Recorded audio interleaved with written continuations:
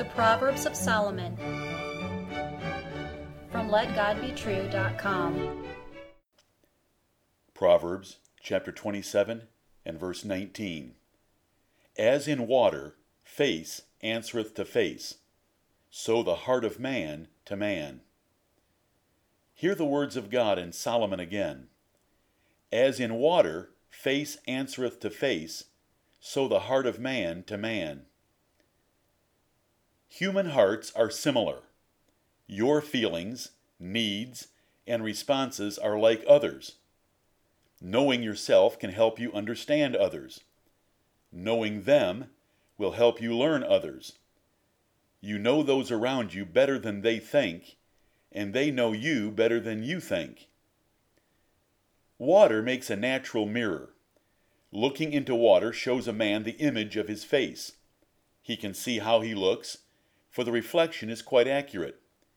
Human hearts are also similar, as our natures, passions, and vulnerabilities are much the same.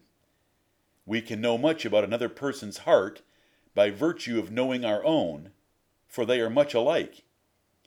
Here is a simple simile, a comparison made by the words like or as.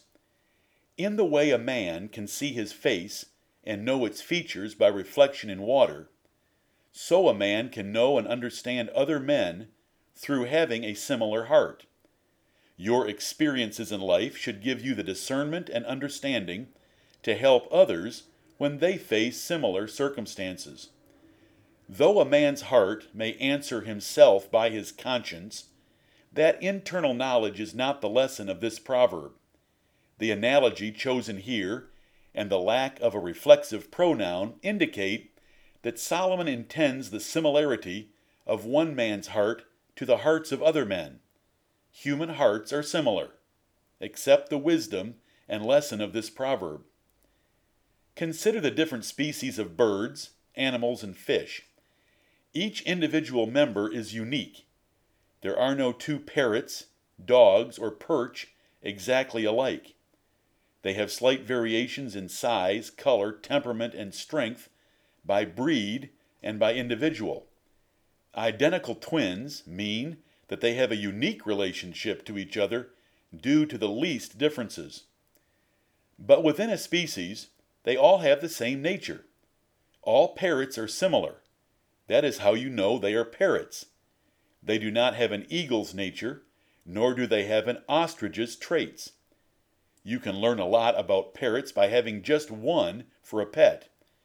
And though you have only one human heart, you can learn a lot about others by knowing yourself. Men vary in size, color, temperament, intelligence, and strength, but all men still have the same heart and basic nature. No man has the nature of a parrot, dog, perch, or angel. He is a man, and the heart of one man is similar to the hearts of other men. And it is this commonality that provides the internal ability for one man to relate to another man. The similarities of nature between any two persons are greater than the differences created by individuality.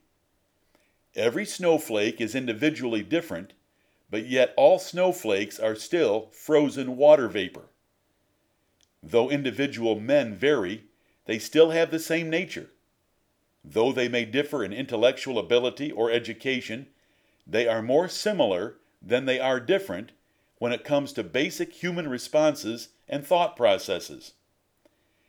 God made the hearts of all men alike, and all nations and races are made of the same human blood. To think otherwise is to miss the lesson.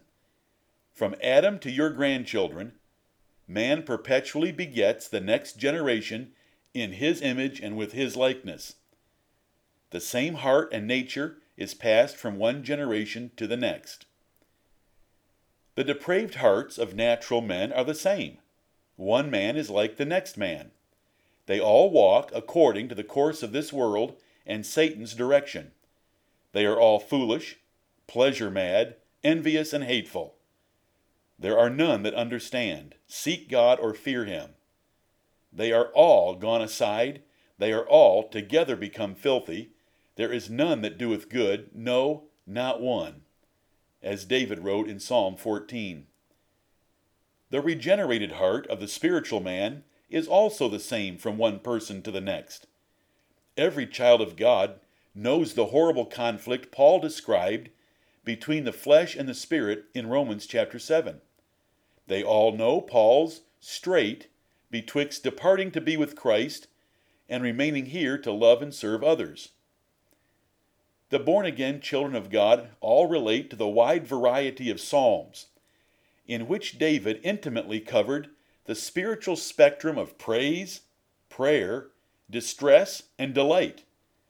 His very personal words describing his circumstances and passions answer the deepest thoughts of men's own hearts better than they could likely express themselves. What is the lesson of wisdom? You can know yourself better by observing others, for you can see the good of the new man, the bad of the old man, and the ugly, the perverse conflict of the two. It is only human pride that makes you think you are different, better than others. A wise man will remember, as in water, face answereth to face. A wise man will condescend to men of low estate, for he knows it is his own true estate. What is the lesson of wisdom in this proverb? You can know others better by knowing yourself. For you know the good, peace and joy in the Holy Ghost, the bad, guilt and pain of temptation and sin, and the ugly, the instability of being double-minded. You can help bear the burdens of others, and you can rejoice with them that do rejoice, and you can weep with them that weep. You can empathize in the way God expects you to. What is a further lesson of wisdom? You can know how to treat others by how you want to be treated. For you know the good, actions you appreciate, the bad, actions you resent, and the ugly, the pain of inconsistent conduct. The golden rule assumes that how you want to be treated will be perfectly suitable for all others. Is there any more wisdom in this proverb? Each time you stoop to the froth of socially and politically correct speech, you defraud others and yourself of true profit.